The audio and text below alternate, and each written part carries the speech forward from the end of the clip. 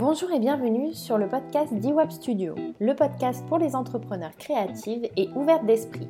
Je suis Lisa, la fondatrice d'eWeb Studio et j'aide les entrepreneurs à créer l'entreprise qui leur ressemble. J'aide également les créatrices à capter l'attention et à déclencher des coups de cœur. J'ai créé ce podcast pour partager avec toi ma passion pour l'entrepreneuriat et la création. Chaque vendredi, je te propose un podcast et un article de blog associé si le sujet s'y prête. Aujourd'hui, je reviens te parler d'argent et plus précisément de tarifs. On m'a suggéré sur Instagram de faire un podcast sur comment fixer ses tarifs. Alors le problème, c'est que je n'ai absolument aucune recette miracle pour fixer ces tarifs, mais je vais un petit peu t'expliquer ce qui peut t'aider déjà, et puis tout ce qu'il y a autour de nous qui peut nous conditionner à fixer des tarifs avec lesquels on n'est pas d'accord. Alors je trouve qu'il y a deux choses qui reviennent beaucoup. Je le vois avec mes clientes qui ont repris une formation, qui font des écoles de coaching ou des formations en hypnose, toutes ces disciplines qui font qu'on peut soit proposer des choses très complètes, soit proposer des prestations à l'heure, uniques, on va dire.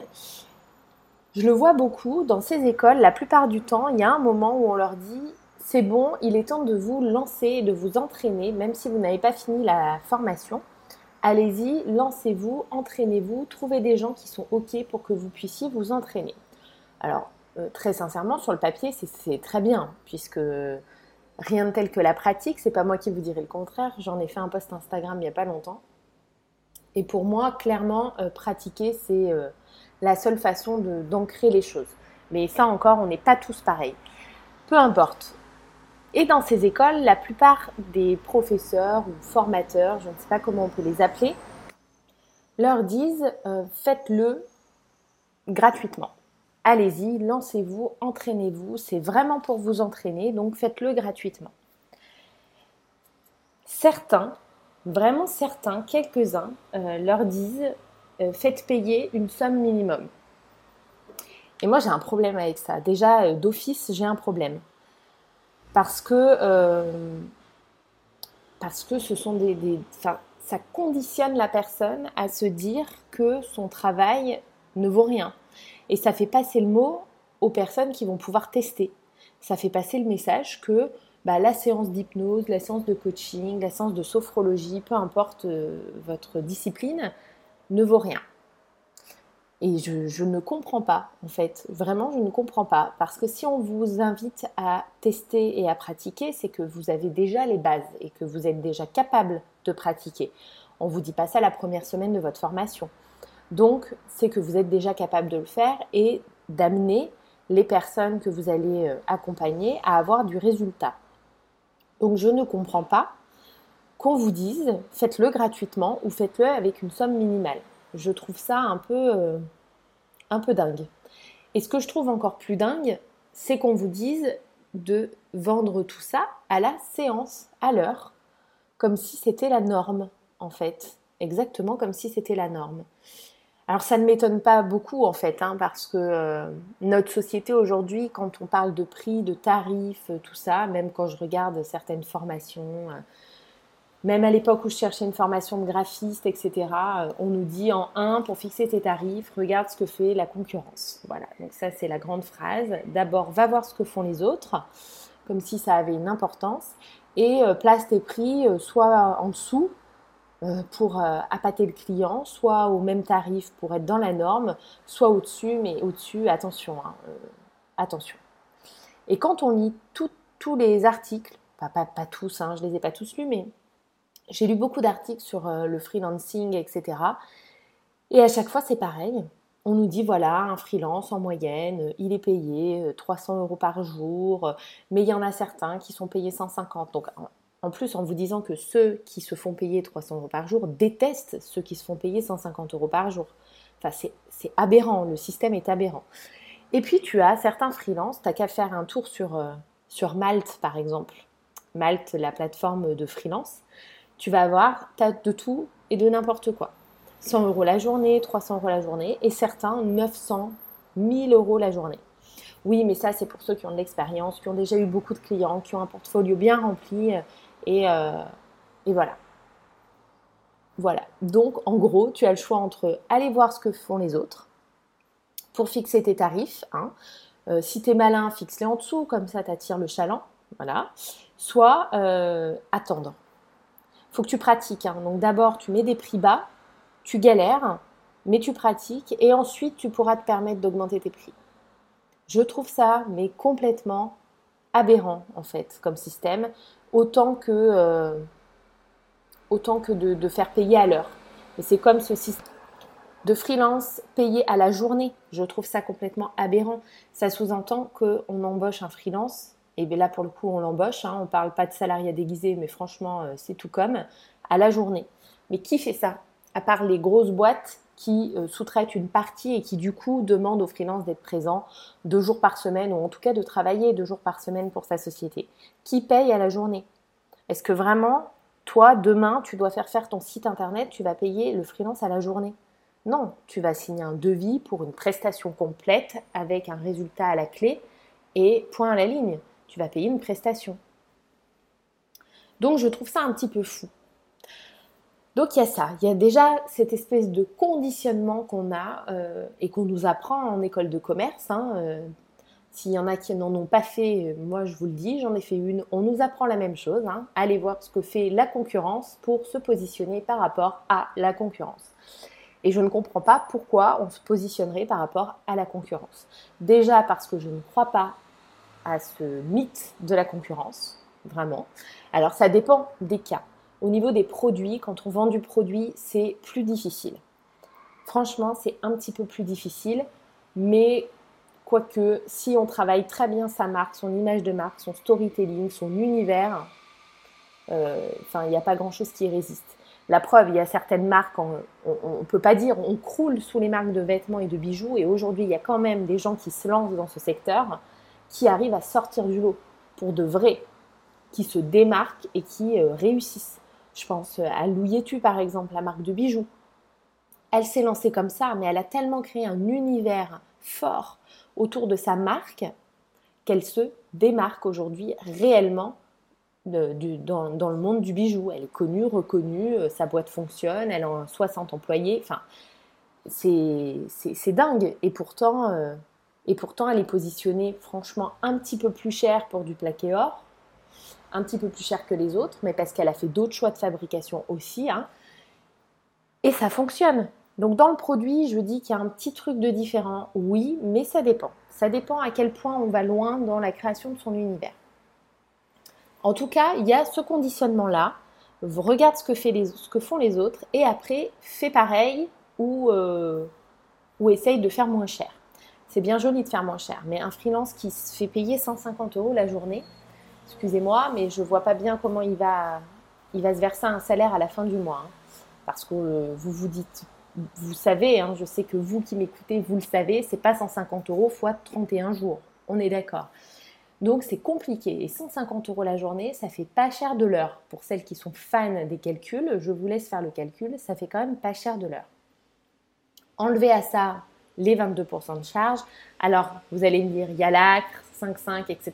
Mais enlevez les 22% de charge, il ne gagne pas grand-chose le freelance à 150 €. Certes, il remplit son portfolio, mais est-ce qu'il va vraiment remplir son portfolio avec des projets intéressants?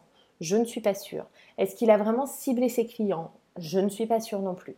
Bref, ça c'est un autre sujet, mais ça fait partie aussi de la manière dont vous devez fixer, la méthode que vous devez suivre pour fixer vos tarifs. Il y a aussi ça, savoir à qui vous vous adressez.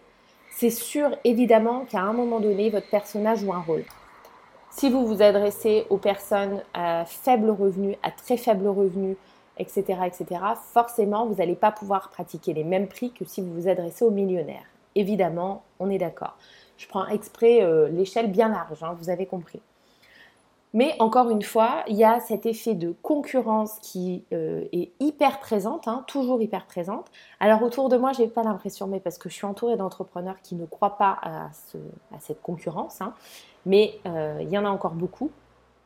Et là, je viens de me lancer assez activement sur LinkedIn. Jusqu'à présent, je ne l'utilisais pas vraiment, mais ça y est, maintenant, je suis sur LinkedIn et je me lance un peu plus activement, on va dire.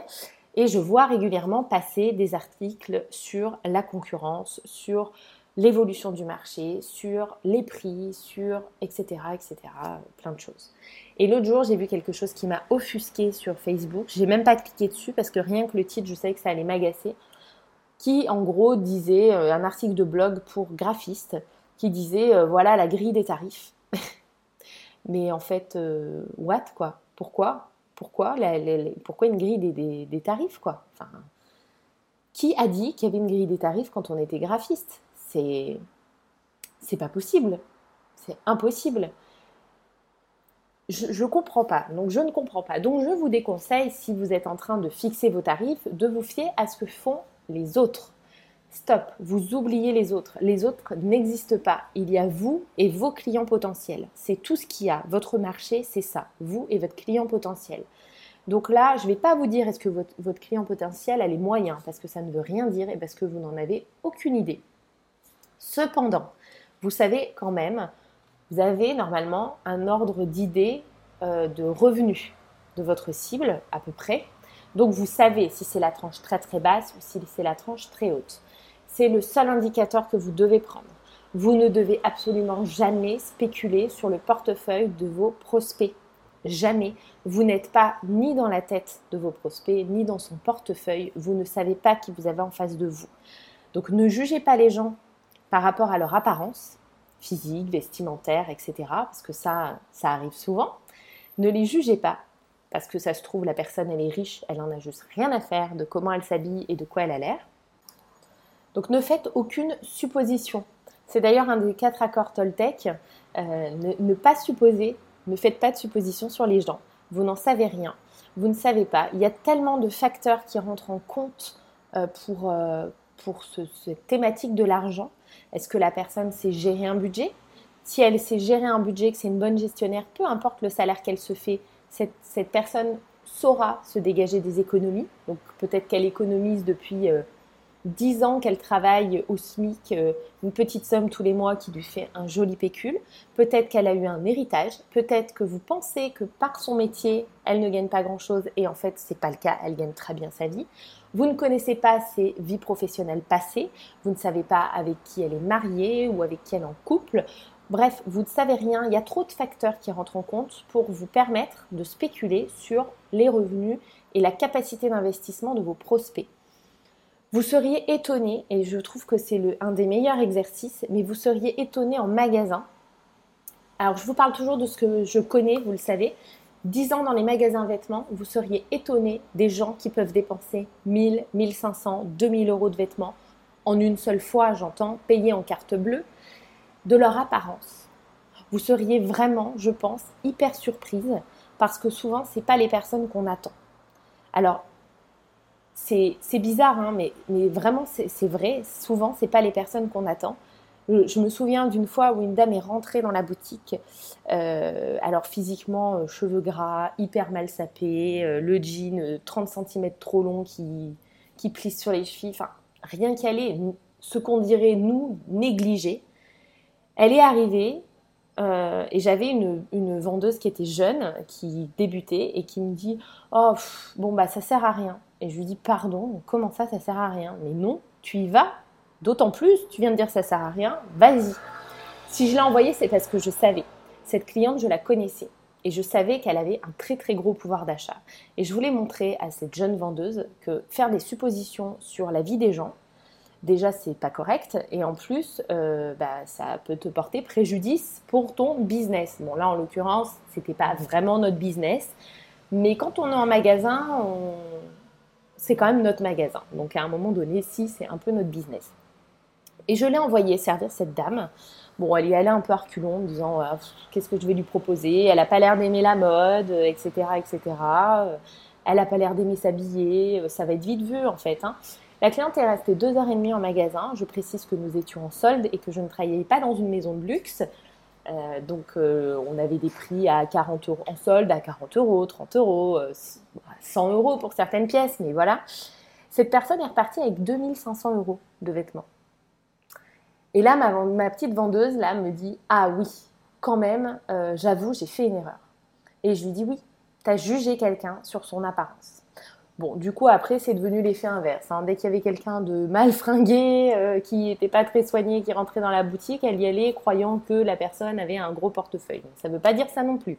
Ça veut juste dire qu'on ne sait pas. On ne connaît pas la vie des gens et certainement pas la vie de vos prospects.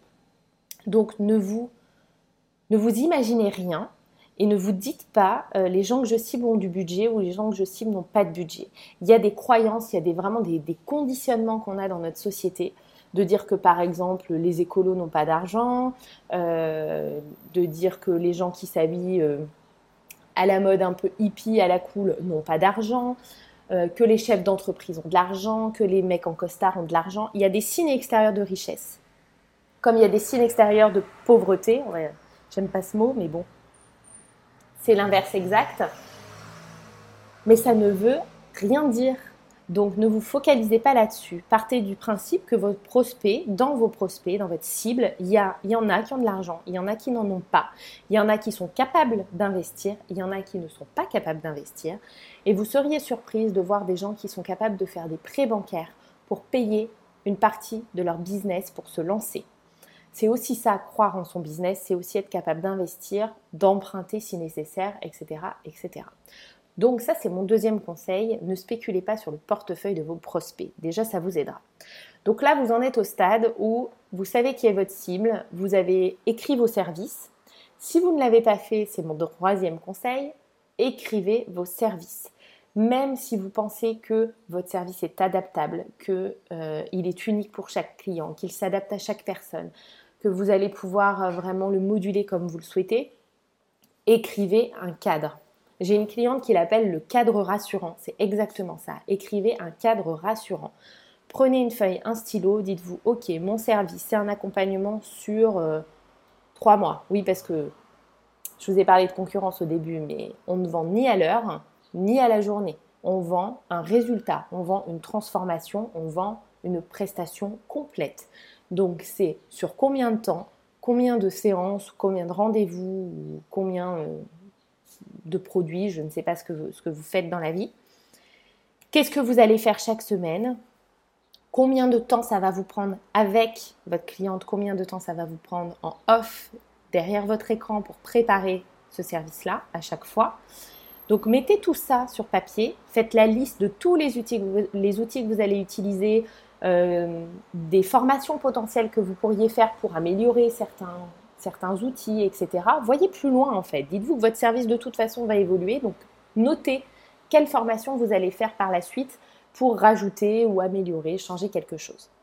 Déjà, faites ça pour vous rendre compte de la valeur de votre service, de votre produit, la valeur qu'il a, et vous demandez combien ça coûte pour vous, combien ça coûte ce service-là et combien ça coûte cette transformation-là.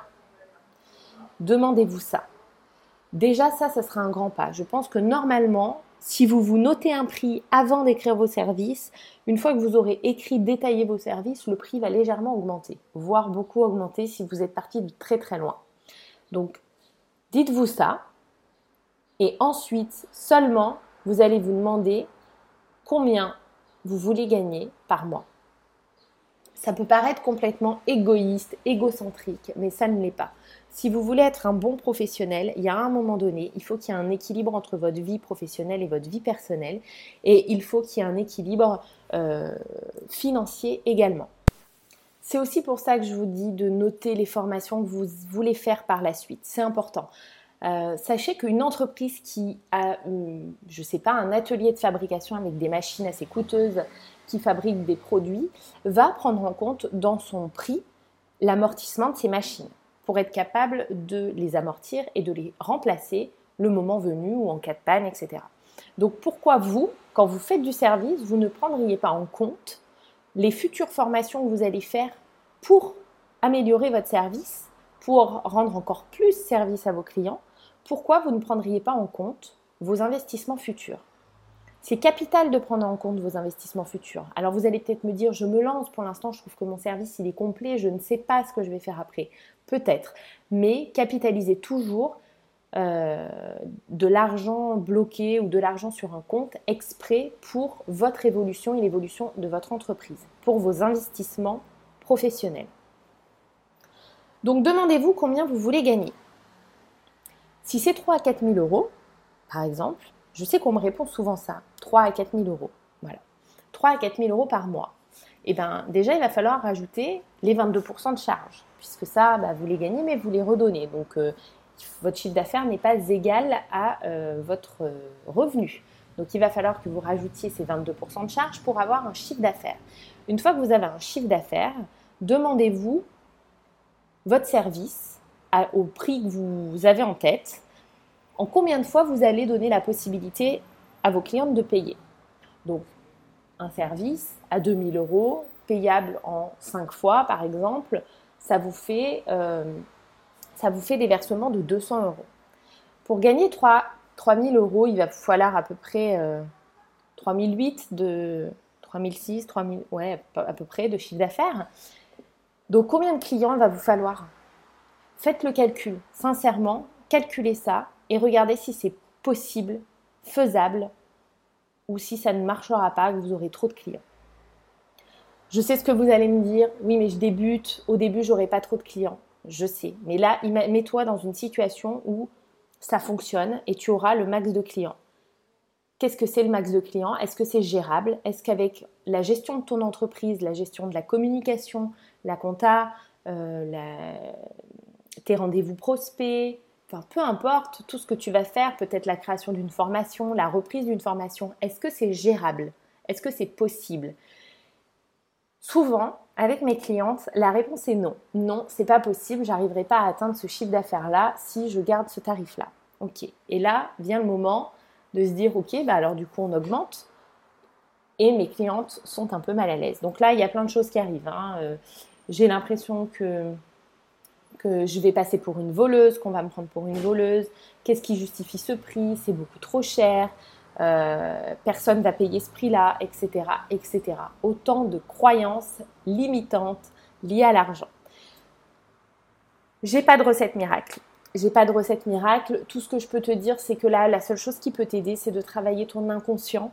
Alors, tu peux faire plein de choses. Tu peux faire de l'hypnose, tu peux faire de l'EFT, tu peux faire, il y a plein d'exercices sur Internet, de méthodes qui peuvent t'aider à faire sauter tes croyances limitantes, surtout celles liées à l'argent, n'est-ce pas ? On en a beaucoup, on en a tous. Et ce que je dis toujours à mes clientes, c'est de fixer un prix qui fait peur, un peu, mais pas trop, qui, disons, quand tu l'annonces à ton prospect, te fait pas sourciller, mais quand même, tu as un petit coup d'adrénaline, on va dire. Ça, c'est le bon prix. Pour moi, c'est le bon prix. Le prix qui te fait trop peur, ça ne sert à rien. Tu vas vibrer la peur, tu vas vibrer le non en fait. Quand tu vas l'annoncer à ton prospect, même si tu lui fais un grand sourire, ton énergie, l'énergie que tu vas renvoyer, elle va dire non, il ne va pas signer, c'est beaucoup trop cher. Et ça ne fonctionnera pas. Donc, il faut un prix qui te fasse un peu peur, mais pas trop. Et pour moi, c'est le juste milieu. Si tu prends un prix qui ne te fait pas un peu peur, tu prends un prix avec lequel tu es très à l'aise au taquet, tu risques si ce prix est bas, tu risques d'être vite frustré en fait. De vite te dire qu'en fait, tu n'as pas fait payer assez cher. Alors que ce sentiment où tu as un petit peu peur mais pas trop, va quand même te combler momentanément ta satisfaction. Combler ta satisfaction, momentanément. Donc, un prix qui fait un peu peur mais pas trop. À vous de voir quel est ce prix. Je ne peux pas vous le dire, personne ne peut vous le dire en fait. Et voilà, vous pouvez fixer des tarifs complètement fous, ou complètement faibles, peu importe. Là, aujourd'hui, dans mes clientes, j'ai des clientes qui sont très à l'aise avec un tarif à 3 000 euros pour des accompagnements de 3 mois, par exemple. Et j'ai des clientes où c'est beaucoup plus difficile, où 900 euros, c'est déjà compliqué. Et puis, j'ai aussi des clientes qui veulent créer des masterminds pour des personnes qui ont réussi à 50 000 euros le mastermind. Ça dépend de votre cible, évidemment, et ça dépend de votre rapport à l'argent, tout simplement. Donc, il faut travailler votre rapport à l'argent. ça, vraiment, c'est mon dernier conseil. Travaillez votre rapport à l'argent, faire sauter vos blocages et vos croyances limitantes. Et là, très sincèrement, moi, ce qui m'a vraiment aidé, c'est de faire de l'EFT. Ça m'a vraiment aidé. De faire de l'EFT et aussi parce que j'ai commencé avec des tarifs un tout petit peu plus élevés que ce que faisaient les autres, parce que je l'ai fait, le coup de la concurrence au début. Et c'est un peu le piège d'ailleurs, parce que ceux qui affichent les prix sur leur site, c'est ceux qui ont des prix plutôt bas. Les autres n'affichent pas les prix souvent. Donc j'ai fait ce coup-là de la concurrence et j'ai fixé des tarifs un tout petit peu plus hauts. Mais en fait, je me suis vite rendu compte que, de un, les clients que j'attirais, c'était pas les bons, qu'ils étaient assez pénibles, pour tout vous dire, très exigeants, parce que pour eux, ce prix-là, c'était déjà un sacrifice. Et ils m'avaient pris parce que j'étais moins chère, mais c'était quand même un gros sacrifice. Donc c'était des gens très, très, très exigeants, mais exigeants à l'extrême, exigeants pénibles, pas exigeants perfectionnistes. Vous voyez la petite nuance. Et c'est souvent ça, même en magasin, les clientes de troisième des marques sont souvent beaucoup, beaucoup, beaucoup plus exigeantes que les clientes qui lâchent 1500, 2000 euros, par exemple. Et souvent, il y a aussi une question de politesse aussi dans le jeu finalement. Mais en tout cas, j'ai commencé moi aussi avec des prix plus faibles, sauf que je me suis vite rendu compte que c'était pas la bonne clientèle et surtout que j'y passais beaucoup de temps par rapport au prix. Et que là, vraiment, pour le coup, ça valait le coup de calculer et de diviser au taux horaire pour vraiment me faire un électrochoc. Et qu'en plus, j'étais frustrée. Au bout d'une semaine de boulot sur un projet qui en durait 4 semaines, je me disais déjà, j'ai pas fait payer assez cher. Donc, j'ai pas envie, forcément, ça motive pas. L'argent reste un moteur, il faut bien le reconnaître. Donc, forcément, ça ne motive pas. Mais voilà, il faut travailler sa légitimité. Donc, moi, comme je dis à mes clientes, mets un prix un peu plus bas. Et commence avec un prix un peu plus bas au début. Tu vas vite te rendre compte au bout d'un ou deux clients que, en fait, tu es tout à fait capable de faire payer plus cher et qu'en fait, ça les vaut.